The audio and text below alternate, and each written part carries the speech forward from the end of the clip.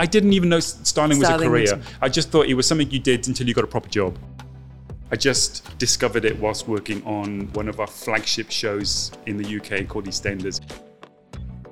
So I come from that into the BBC, where any and every great TV show was made. Do you have someone who's your favourite to dress? Imagine simple folk meeting Graham Norton for the first time. Yeah. That was my everyday. Yeah. That was my new everyday. So when I moved back to Wales, I was like, I've outgrown this plant pot. If I could give one piece of advice to every woman, the best advice I can give is...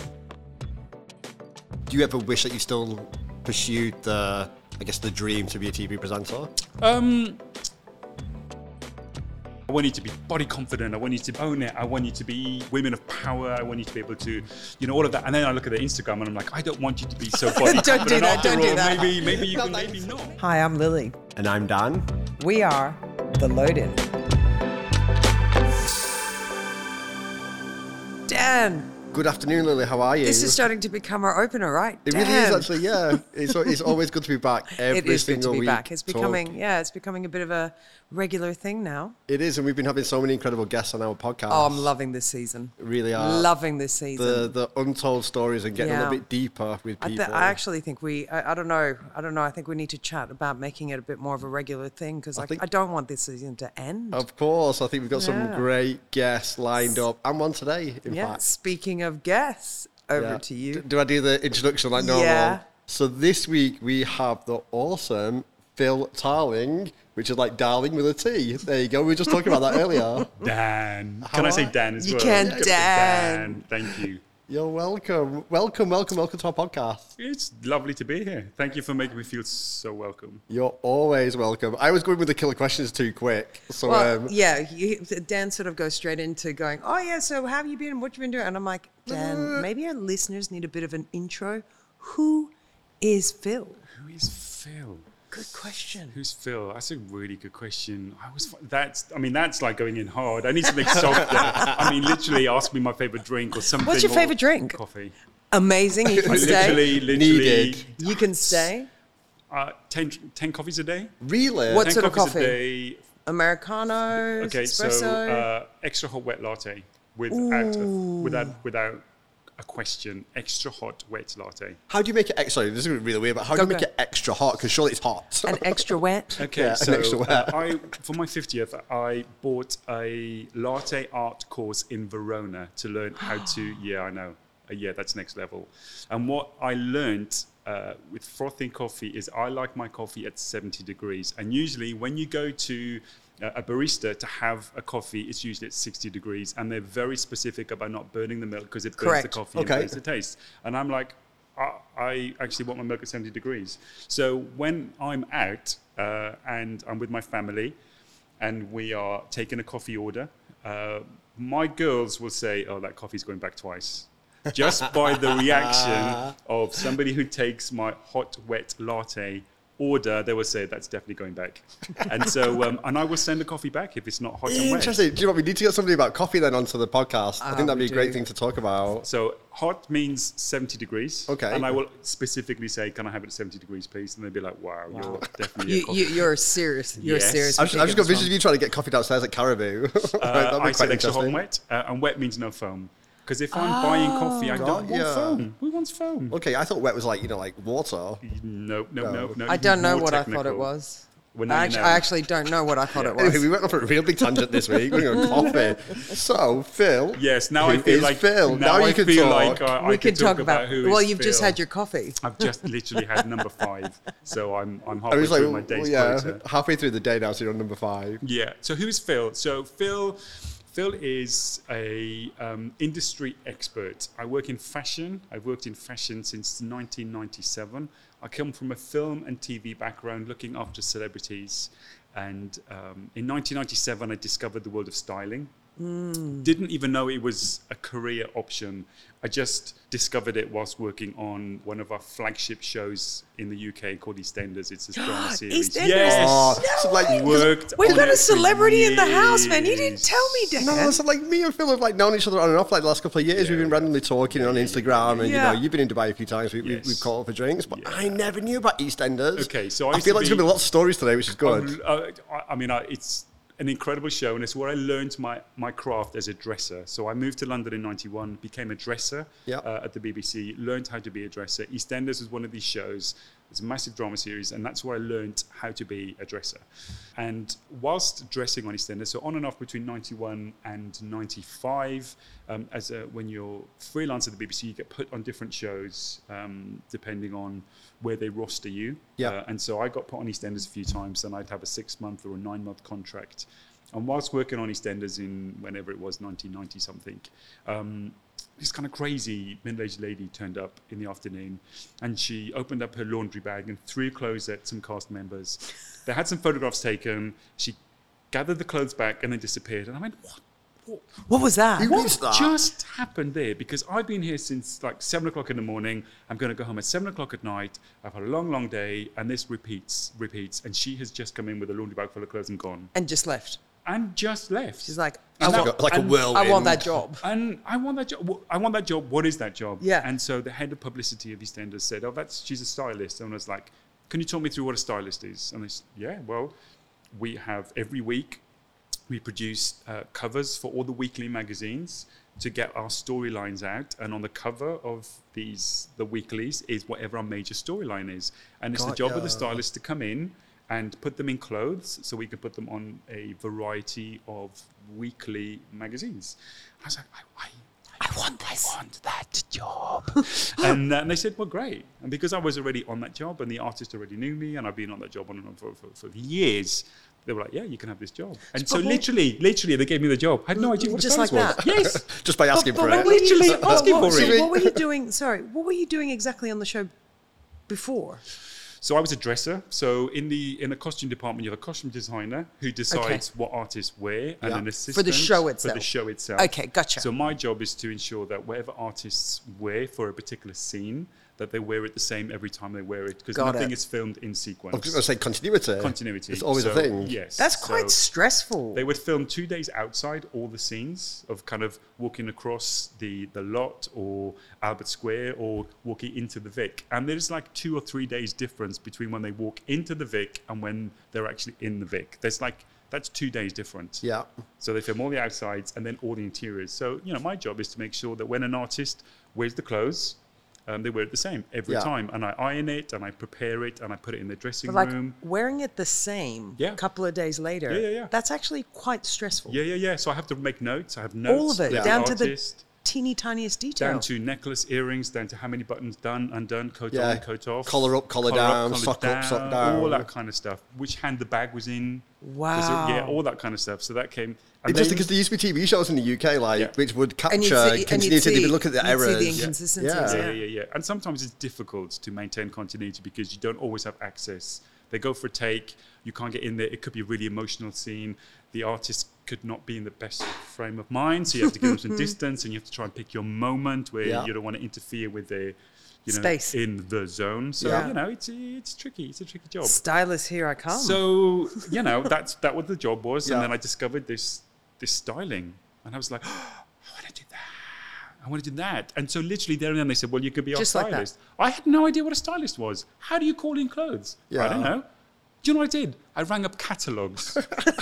I was ringing up call up Next catalog. I was ringing, yes. Was it Next? That's exactly what I do. I used to love a good Next Grattans, catalog. you name it. I was calling the catalogs. Go, can I have these clothes? They would send me the clothes. I would open them. I would put them on the artist, and I would bag them back up and send them because I didn't know about what a press loan was. There were brands out there that would loan specifically for artists and magazines to get a credit. I didn't know about that. I didn't know that you could send stuff back by a courier. Yeah.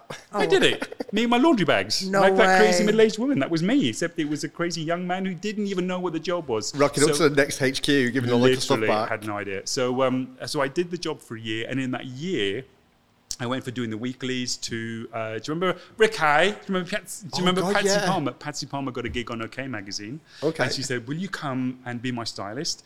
And I was like, yeah, I could do that. Then on OK Magazine, one of the editors went, oh my God, I love how you work. I mean, I love your energy. I love your vibe. I love what you bring. I love everything. And by which point I'd learnt like how to call in press samples, what a courier was. So I'd learn, How did you learn it? Did you have anyone to sort of give you guidance, or did you literally trip over things to figure it out? I literally tripped over. There was no guidance. Wow. We are talking 1997 here. Nothing. 1997. There's no like styling That's like, manual. well, I was going to say, that's sort of like all styling. of us in the events industry. Yeah, fake it till you make it. You mean 1997? Wow. Since then, I have written courses on how to be a stylist. I teach people. I help people who want to get. No, I didn't have that then. Yeah. So I learned the hard way and the embarrassing way. Yeah, and, from the bottom, my intake of how to do the job was like a steep learning curve. So by the time I got to OK Magazine, I'd learned a few tricks. I'd learned how to peg dresses for things to look right. I learned more about shapes and colors and Patsy was like, I love what you do. Please, can you style me? And then the editor on OK Magazine, she was like, wow, I want to work with you like on more shoots. So then I started working more for OK Magazine and then Weekend Magazine and the Mail and my experience as a stylist grew and my connections grew and different magazines wanted to use me more. And that's... Were you pinching yourself through this whole process? Because it just whirlwind. I wasn't pinching myself, no. I was I was probably like living on my nerves because hence the 10 coffees a day. Literally 10 coffees a day. I think that's where that bad habit came Possibly. from. I wasn't pinching myself because I was still freelance. Yeah. Mm-hmm. So in 1997, I walked away from my full-time employment as a dresser. I gave it all up so that mentally I could tell people I'm a stylist. So I'm a stylist. So I had to start believing what I was. Is that a natural progression to go from like a dresser to a stylist? No, not at all. No. So in wardrobe, you would be a dresser, you would be a crowd supervisor, assistant costume designer. If you work in TV, it's usually because that is the genre that you want to stay. And it's quite controlled, right?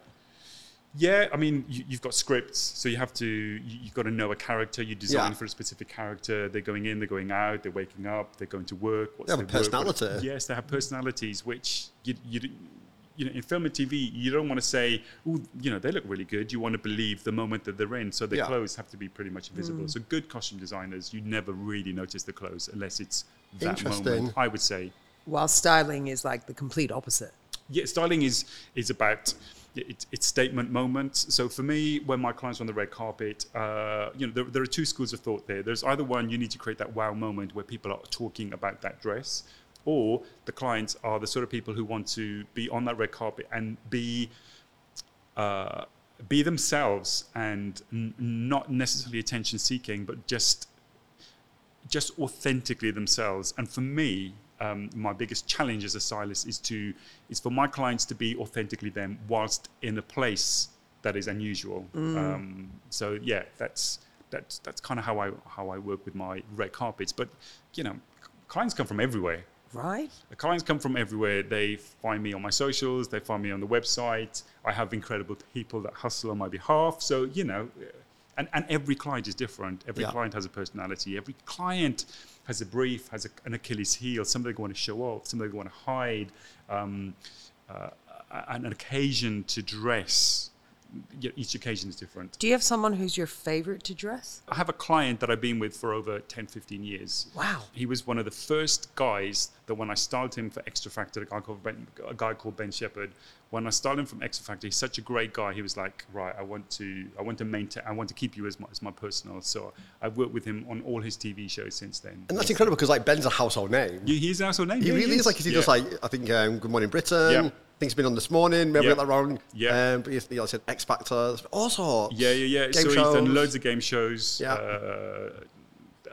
Mainstream TV, our biggest breakfast show, he anchors on a Thursday and a Friday. So yeah, he's a good guy, and he's good because he pimps me out as well to all his friends. He's like, We love that. Like, you need my stylist. You definitely need my stylist. So when you have somebody like that championing your corner, it's. But it's a testament to your work.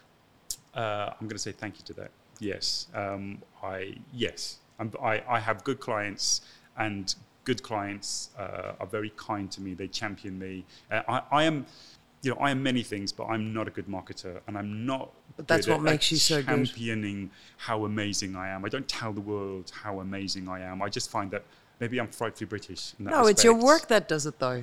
Well, yes, but I'm also very British. Yeah. There are some people Slightly reserved.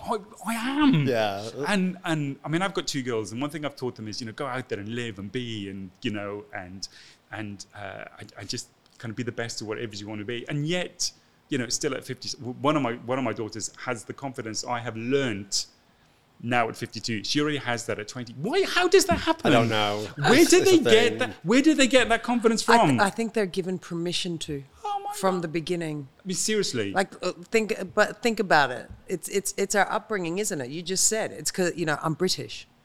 What did that mean? Back in the day, it's changing, it's evolving, but growing up, being British, stiff upper lip, humility, you don't talk about it, it was you can go the stereotypes, like if you say, what is it, that being loud and proud was typically seen as being the American sort of attitude and all this. I'm stereotyping here, I'm not saying it's mine, but, that's what we had, so you've given them permission to be. The world's given kids the permission to own their space. Yep. It is a generational thing. But it is. I look at so many people that we employ in that, part of our team. And it's like, wow, you guys have got confidence. Yes, it's always incredible. It's incredible, and I always look at that, and I always think, my gosh, how the world? But the world's given them the permission to be. It's changing. Yeah.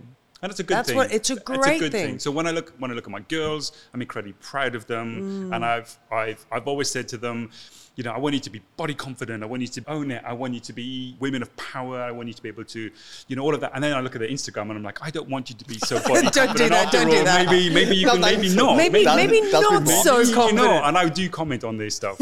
I literally comment. I will just say. Do you troll your kids? I don't troll. I mean, we have access to one of their accounts. I'm sure they have plenty that are private, but we have access to one, and I will comment. And I will say, what have you said? Oh, okay. So there is Give me one. I'm gonna apologize to her in advance. Sorry, Jess. There is one where she has a top that looks like a handkerchief. Oof. I mean, literally, it looks like a bandana. And I just questioned whether she managed to stay in that top all night. And I was like asking on behalf of a concerned dad, did those puppies stay in? And she was like, oh, seriously, Dad, you have to comment. All my friends think you're funny. I'm like, babes, I am funny. Yeah. But I mean, her friends must love it, like a dancing passion. It's stylish. Well, exactly. You think. But then I also say things like, that's a really nice top. Can you tidy your bedroom? So that goes like public. Oh my God, have you been burgled? That's terrible. Look at that. So yes. Got it. I like to comment, and they're like, oh, please don't, because my friends think you're funny. So are they into fashion as well? Are they? They have a good sense of style, and they have a good sense of confidence. This new generation, so back in the olden days, you could never be seen to wear something again, twice. They have that, but what they do is now, which is I find incredible and liberating, is they all share each other's clothes. They're like, oh, I saw that you had that really nice blue dress on Instagram. Can I borrow that? Because I'm going out to this and I want to. Back in the day, that would never happen. Oh, they're so collaborative now. Interesting. Yes, I saw that you had that on. I want to wear that. I'm going to this party. And they all share each other's clothes. Very cool. Very smart. They're smart. It's very sustainable. It's really switched on. It's very clever. They haven't got to spend a lot of money. Although, I will say, I think my girls literally kept e-tail kind of alive during lockdown. I mean, every day, our postman was exhausted because he would be dropping off more and more stuff from like Boohoo and Pretty.Thing and all those quick, fast fashion online. I was like, number one, where are you getting the money for this? Mm-hmm. And number two, where are you going to wear these clothes? You need to be checking your credit card statement. I mean, yes, I should. Yes, I should be putting a bit of a credit limit every on now and then there's like a couple of £100 just exit the account. What this is, yeah. What is, yeah. So that, I mean, they know how to shop, and they have a good sense of style, and I really like how they look. Occasionally I comment. Okay.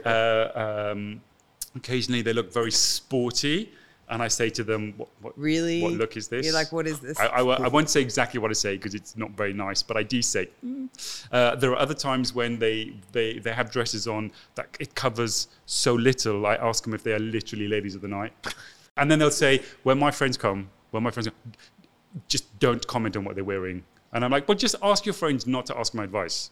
Because I I was going to say, do you give I was going to advice? say, do you give advice? Do they ask you? I think like my girls have said, please don't ever ask my dad his advice. Yeah, because he will give you like the full he will advice. You'll get the literally hard give you truth. advice, and nobody would leave the house. I have said before now, it's a really good job you brought your coat to one of their friends. Literally, I mean, you could not see what, yeah. They must be terrified. They're all stood at the bottom of the driveway. I was going Hi. to say, I want to be the fly on the wall in your house. Yeah.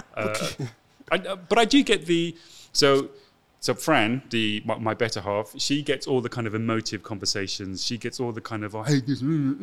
I get I've got these 3 dresses I've ordered from Boohoo. Which one do you think is the best? So it's a game of 2 halves in our house. She gets all the angst and all the, of life. And He I get said this, she said that. What am I going to do? My life is over. What about this car? I want to buy this car. What about this car? I want to buy this car. What about this car? What about this car? Literally, it's relentless. It's relentless. It's relentless. And Fran's working, like literally saving lives for the NHS. She's a physiotherapist. Oh, wow. She's Beautiful. like, ping, ping. Excuse me a minute. I just have a ping. And literally, they will ask, like, she gets everything. And then I get what outfit should I wear?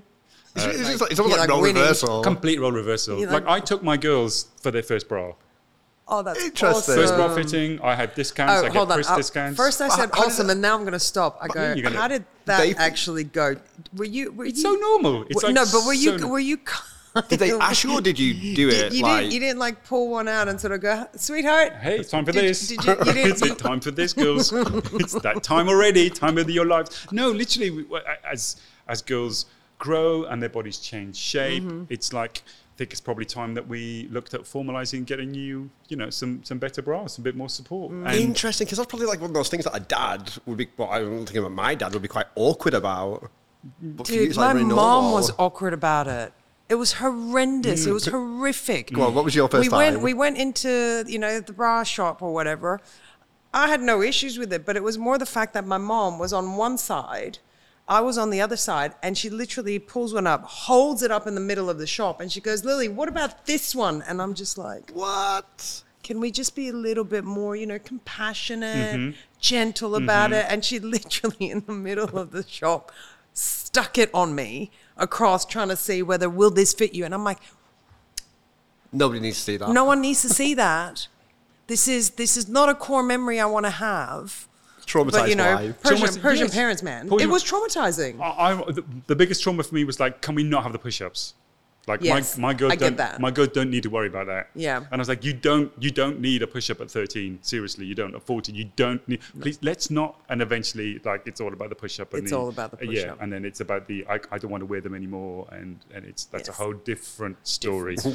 But God. yeah, I took them for their first prom dress. So Wow. that was, that's. But all, how does your other half feel about that? oh my god, she's like, yeah, great, you do it because that's your job. So, but It's like, that's your job. But again, Your it's job. If you're not they're going to sort your memories, kids right? out, They're yeah, memories, yeah, being yeah, part yeah. of, your daughter's first dress, first prom. But that's awesome. So she's like, no, you She's got like, it. that's your job. Baby. That's your job. You Go away, you do that. You go and take you buy the dress, you take them. It's like Yeah. this is you. All right. I'm gonna Take your credit card. take your credit card. You sort them, babes. This is Oh, your that's this is your sweet. skill set. Well, That's so sweet. it's the skill set, and I'm in town in London most days. I'm in shops. I could do all the graft. Even for Fran, I'll say to her, I saw this and I brought this back for you because she works in a hospital Monday to Friday. She does Yeah. not want to go out shopping. Yeah, of She's not course. interested in fashion or style. It's me. That's So like do you my dress work. her all the time? I don't dress her, but if we've got a wedding coming up and she's like, oh, Style me, baby. I need something. she won't say style me. She's like, oh, I'm just thinking of this. Or if she's actually marrying people, because we have friends who've asked her to marry, she'll say, oh, I just probably need to think of something. And I'm like, right, leave that with me, baby. So I'll see what I can bring in. And I will literally just bring in dresses and like, what about this? What about that? And I'm like, oh, I quite like this. I might need that in a different size. Then I'll pin it. I'll take it to the tailor. I'll bring it back, Wow. So I've just got every vision- every female listener right now is like, I want to Phill. True story, because I just got visions of like some husbands like terrified right now, going, "Oh my God, like I'm screwed." Yeah, because like the amount of like returns that they must get, like Christmas from gifts, like So I've written this thing. I've written, talking of returns, like one of the biggest returns that women do is Valentine lingerie. because husbands buy it. Because men and women are on buy like two different. Men are from Mars, women are from Venus. Forever. When it comes to that, and men are buying for Mars, and women want Venus, right? So I have written a blog for men how to be a lingerie hero, and it's really simple when you learn some simple keys, the basics. The basics. When you learn the basics of. Can you throw a few basics out there for them? So the first basic would be prep. So don't go out to the shop thinking I need to. I'm just going to buy her lingerie for Christmas, and then you're going to ask a sales assistant's advice. Hey, I want to buy my girlfriend, my wife, or my other half some lingerie. What do you think? Bad move. Like that's a bad move. You just go home. You look at what sort of bras are worn on an everyday occurrence. What sort of stuff's already in her lingerie drawers. What is she wearing? What do you notice? Begin to notice before Valentine's Day, or begin to. You know what? Yeah, but to be honest, like most husbands probably don't even notice. Well, they've taken it off at some point or another, mate. They've seen something. Probably in the dark. No. Possibly in the dark. But excuses. I'm sorry. Possibly in the dark. However, let's bring this to the light. Simple research. You look in the underwear drawers. It'll be on the floor the next morning anyway. Everything has a label. There's a number. Is it 30, 32, 34, 36, which is the cup size, and then you've got the back size, which is. You love the guys that go in and they're like, "What's your okay? You want a bra for? What's her size?" And they sort of their hands. They gesture. They literally gesture, going, "She's about." Or they'll start looking at the ladies in the store and go, "I think she's like you." Yeah.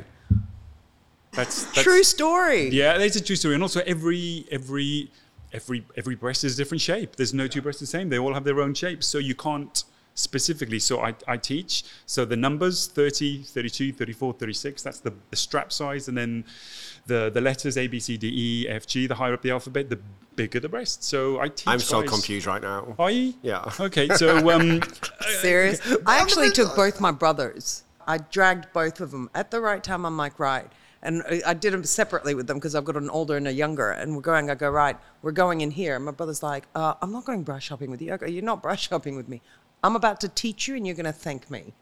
I go, you cannot date a woman and not understand lingerie.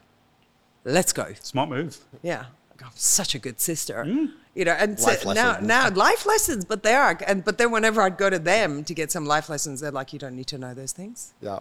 I go, that's right. That's right. I'm the Virgin Mary. Yes, possibly you don't need to know those things. That's one of the things you specialize. We've talked about this previously, and you create content is around body shape, and you educate people on body shape and wearing clothes that fit. Who they are and what they look like. If I could give one piece of advice to every woman, the best advice I can give is don't buy for your size, buy for your shape, because you can put 5, 6, 7 different women in front of me that's a size 10, but their body shape is different. So buy for your body shape, not your size. And what does that mean, buy for your body shape? So every body is different and every body is different. So it's about recognizing what is your body shape. So you could is this that we're talking about the apple pear? Yes. So I teach 5 shapes. Yes, those shapes cross over because not everybody is the same. So you could be a little bit of this and a little bit of that. But generically speaking, you're either an hourglass, which is the most desired shape in Western civilization. So you have the hourglass, which means your shoulders and your hips are symmetrical and you go in at the waist. Then you have the strawberry shape, which means you are top heavy. I thought that was apple. No. No strawberry. So what is the shape of a strawberry? It's like a V, like a love heart. So it's like a V, shape. So it's a V. So if you imagine it's heavier on top than at the bottom. So if you're heavier on your shoulders and your chest area, that makes you a strawberry shape. Okay. If you are an apple, so by the very shape of an apple, yes, it's the complete opposite to hourglass. So rather than your waist going in, your waist is coming out. So you're relatively symmetrical, but you go out at the waist. That's an apple. And if you're a pear, you're essentially an upside down strawberry. So it means that you are so you are heavier around your hips and your bottom than you are and you're wider than you are at the top. Just as you're doing that, like Lily's I'm actually looking at myself going, I'm not is. sure, because my body has changed shape, so I don't actually know what body type I am anymore. Bodies change, I guess, throughout the course of time. Yes. They would change. And with weight. They change with weight, they change with stress, they change with job, they change with lifestyle, they change with having children, they change with menopause. Your women's body shape changes. And then the last shape is banana, which is essentially like a boyish figure, which straight up, straight down. I call it banana. Okay. Literally, banana's a new one for me. Okay, straight up, straight down. So they call it the straight, but I call it banana because I like to teach with fruit. Straight up, straight down, curveless, teenage boyish figure. Now let me give you one tip on how you work out what your body shape is. So lots of people are not sure what their body shape is. So I asked the question, if you don't know what your body shape is and you're unsure how symmetrical you are, I would say, where do you feel you put on weight first? Upper. Then I would often suggest that you are a strawberry shape. Generally speaking, the area used to be. I'm saying nothing. I'm here as a guest. We're open in this show, my friend. We're open. I'm learning so much more about you today, Lily. So much more.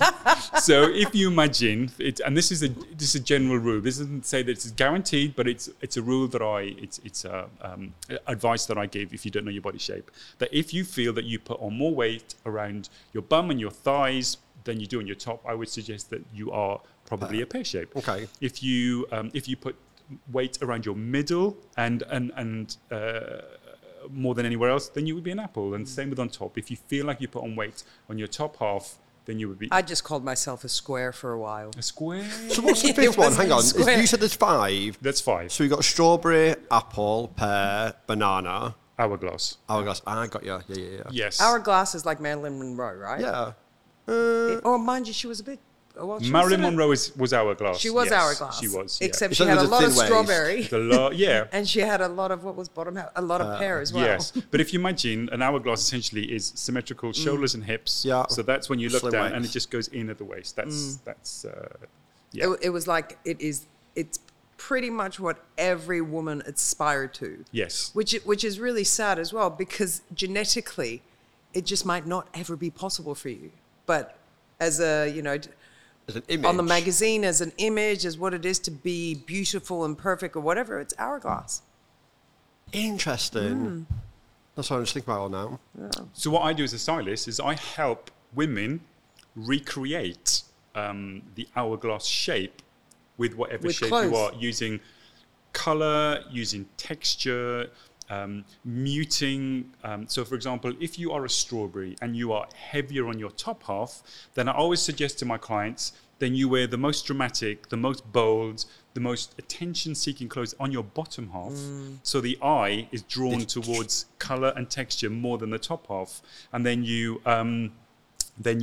begin to visually kind of mimic the shape of an hourglass. Interesting. It's almost like through the fashion of the clothes, like you're tricking the brain to see something different. Yes. Not see something different, but to attract attention. Now, I'm fascinated to understand how you even got here in the first place. So, as a kid, yes, were you always into fashion? I was going to say, because we jumped straight to like 1997. I know, but we do all that, don't we? We Yes. go left, right, center, and we end up in the right place at some point. But growing up, is this something you've, when I walked in, I'm like, oh God, I should have worn the right clothes. I feel really, like you look amazing, like effortless. So, is this always been the case for you? Okay, let me take you back. I grew up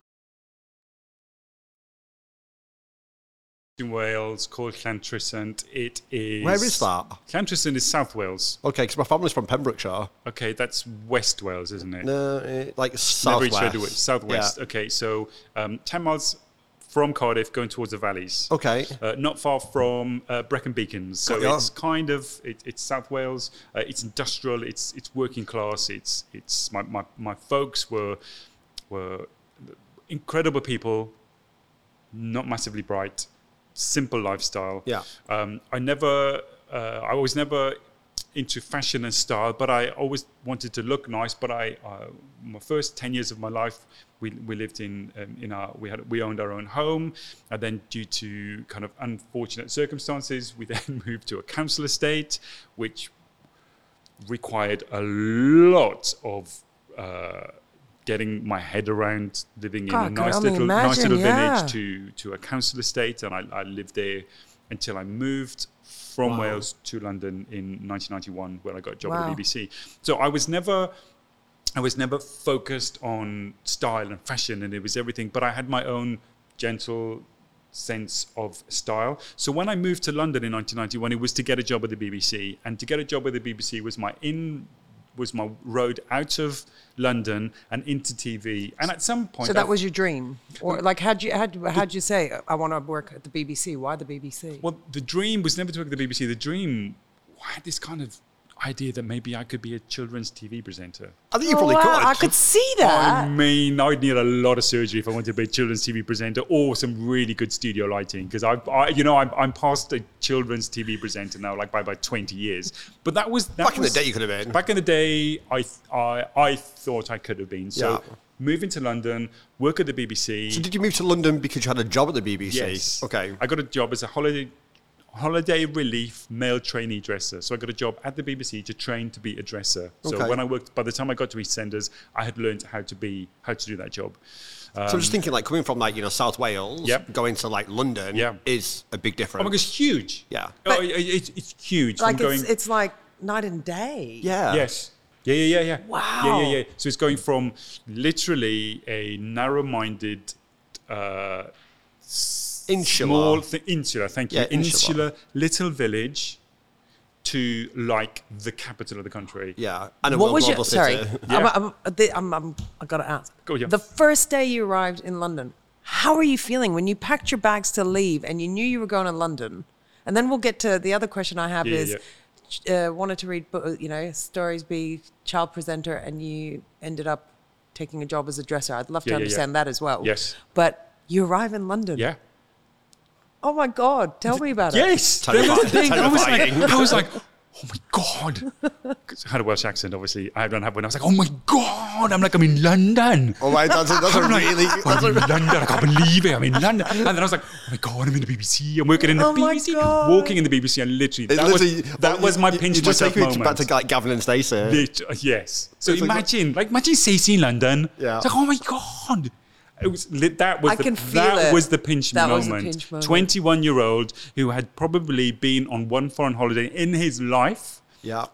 Never really traveled very much. Never been very far. Really super, super humble upbringing. I have my folks are incredible. My home life is incredible. My culture is very humble. I come from a very humble upbringing, which maybe explains my approach to styling is humble, and work ethic is very humble. So I come from that into the BBC, where any and every great TV show was made at the BBC. A huge institution, huge LE light entertainment shows were all made at the BBC. I was walking those corridors. Wow. And those corridors have decades of history. Yeah. That was the pinch me moment. I've watched on Television Centre before. It's gone now, I think, hasn't it? It has gone. It's now, it was iconic. Yes. You're the dome. It was incredible. So that was pinch me moment. Wow. So I had an internship, a trainee course that I did to learn to be a dresser, which I did.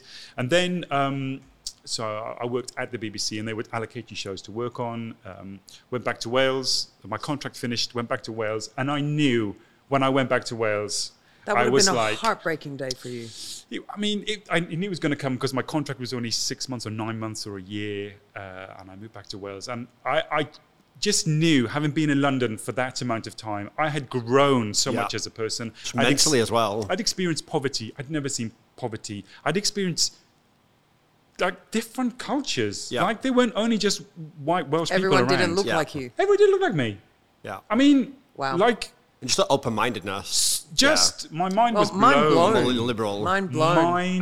Blown. And working in the BBC, where it was like I had never seen people like the folk that worked at the BBC. Yeah. Like every type of person possible was working at the BBC, and I'd only experienced simple Welsh folk. I'm sure some quite eccentric characters that used to work at the BBC. Oh my gosh, eccentric!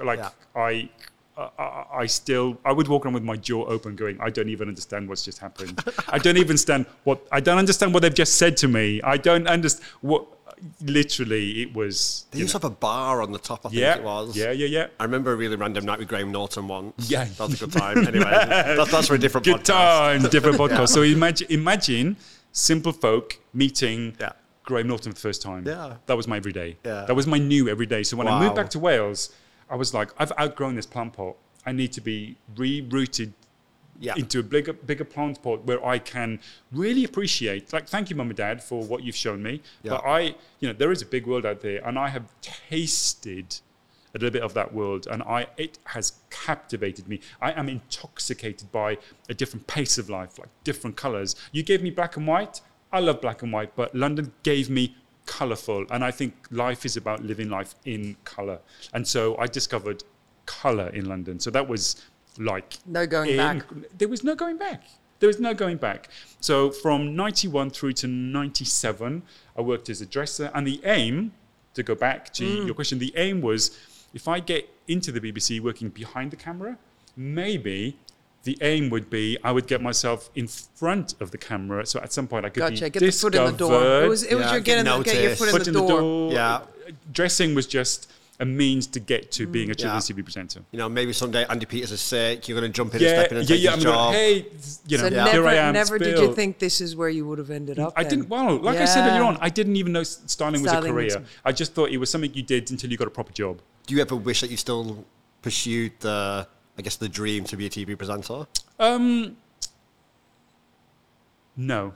I love my job. Yeah. Like, I absolutely 100% adore my job. Like, there is... You can tell. Is there a better job? Yes, I'm sure there are for some people, but for me... This is it. Styling and everything that comes under the umbrella of styling, teaching, personal styling, corporate styling, working in film, working in TV, working in music, working in red carpets. I mean, there is so much opportunity to explore as a stylist, as an industry expert. So after X amount of years, here I am with you guys, still loving the job from the day I started. I just know more. And just being that informed about my job, and I still love it. And yes, I have difficult moments, and yes, I have dark days, and yes, I have days where I think, really, I should get myself a job that actually is like a proper job, like a Monday to Friday. Like get a real job. Get a real job where I all actually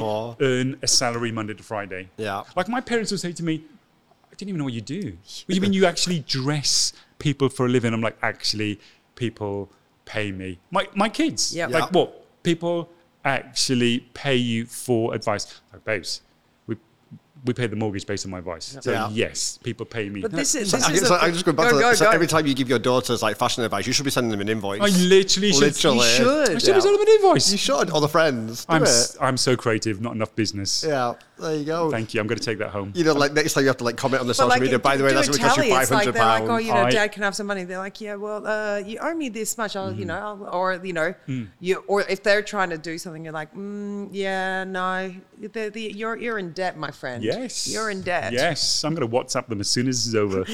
Sorry, Jess. Sorry, Jess and Maisie. Jess and Maisie. Sorry about that. But yeah, I mean, my job is incredible. So I went from working behind the camera in wardrobe, and do you know what? I think you've got to be a certain gutsy, ballsy, confident, really self-assured, and we've had this conversation already, really self-assured about wanting to be in front of the camera. And that was I'm just not that motivated. Yeah. I was never that motivated. But when I discovered styling, you were hungry. I was like, hello, this is interesting. I like making people look the best they can. Yeah. I like taking people from where they are and just helping them elevate and be the person they want to look like. Well, that's the thing, because you're doing more than dressing them. Do you know what I mean? Like yes. when it goes a lot. Well, it's not just that. It goes a lot deeper. You probably help them with their confidence. You probably help them with their insecurities. You probably help them with their self-value. There's so much more to amplify a personality. Well, just, if when you dress well, or you look in the mirror and you like what you see, and for so long, you may not have liked what you saw, and being able to dress well for your shape, for your skin tone, for your summer, winter, autumn, whatever, all the different things, and you that part of it gets taken away, and you're able to really have yourself come out there and see yourself. Yeah. That's powerful.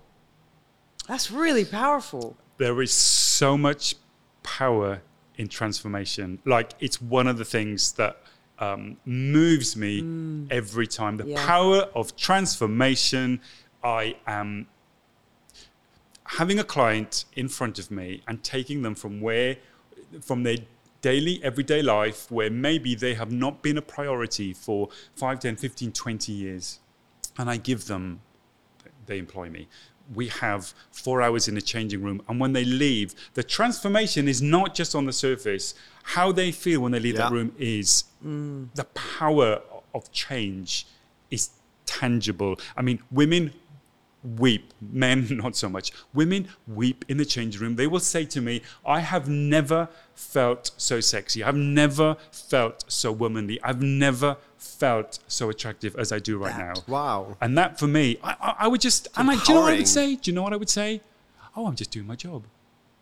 And it took me a while to realize I am like transforming people's lives, like forever. Like those 4 hours in the changing room where I bring everything that I know about my job, about body shapes, about analysis, how to wear clothes that fit and flatter the form. And they have all of that and they leave forever a different person. That is the power of transformation. Wow. And that is, it's like addictive as well. Right. I'm not going to lie. I mean, seeing people leave a different person from when they arrive. You're really connecting with people. It's real. That's what it's about. Real. Yeah. It's so a real what's moment. next? So what's next? So I am having the most incredible time in Dubai. I have found the most incredible connections here that I'm hustling with and hustling on behalf. So I love Dubai. I love the UAE. I am falling in love with it more and more. That's dangerous. It is. It is dangerous because let me just tell you. Because I think we talked about this, but you generally come for like 2 weeks and end up like leaving 6 years later. Yes. I mean, the first time I came here, I came for 2 weeks. Poor Dan was stalked. Hi, Dan, it's Phill. Hi, Dan, it's Phill. I left 6 weeks later. Wow. We did have a lockdown in the UK at the time. There was, and Fran did say, hey, babes, why don't you just stay for 4 weeks? Like, fast forward to 7 weeks. Actually, I think she called you, she was like, are you coming back? You're actually coming home. Yeah, your wife called you to be like, are you actually coming back? Called me to say, babes, are you coming home? Like, everybody's saying every day, how long is Phill out there for? And she's like, I don't know. Ask him. Ask him. You mean, but that's because opportunity. I think Dubai and the UAE is open for business. Yeah. Open for possibilities. There is money here. There is interest here. People want the best and here. And they love fashion. Yep. There's a real taste for it. There's a taste for those. Yep. And I feel like, I have, as an industry expert, I have something to offer here, and I am looking to plug into opportunities here. So I am here not full time. I drop in and drop out and drop in and drop out. So back in the UK, I have my TV shows that I work on, quiz shows. I have my celebs that I look after. I have my red carpet events. I have CEOs, high net worth individuals. I have all of that. And I have people who discover me on Tinternet, on my website, and then say, please, will you look after me? So I have all of that. That is all going on in the background. And so while I'm here, I want to offer that same service. I want to bring that brand of excellence of who I am and that 20 plus years of experience to the UEA. And I'm partnering with some pretty amazing people to make that happen. Nice. Don't forget us when you're rich and famous in the UAE. I want Phill to dress me. So do I. That's why we're wrapping up this call. And before we do our next one, we're doing a session with Phill.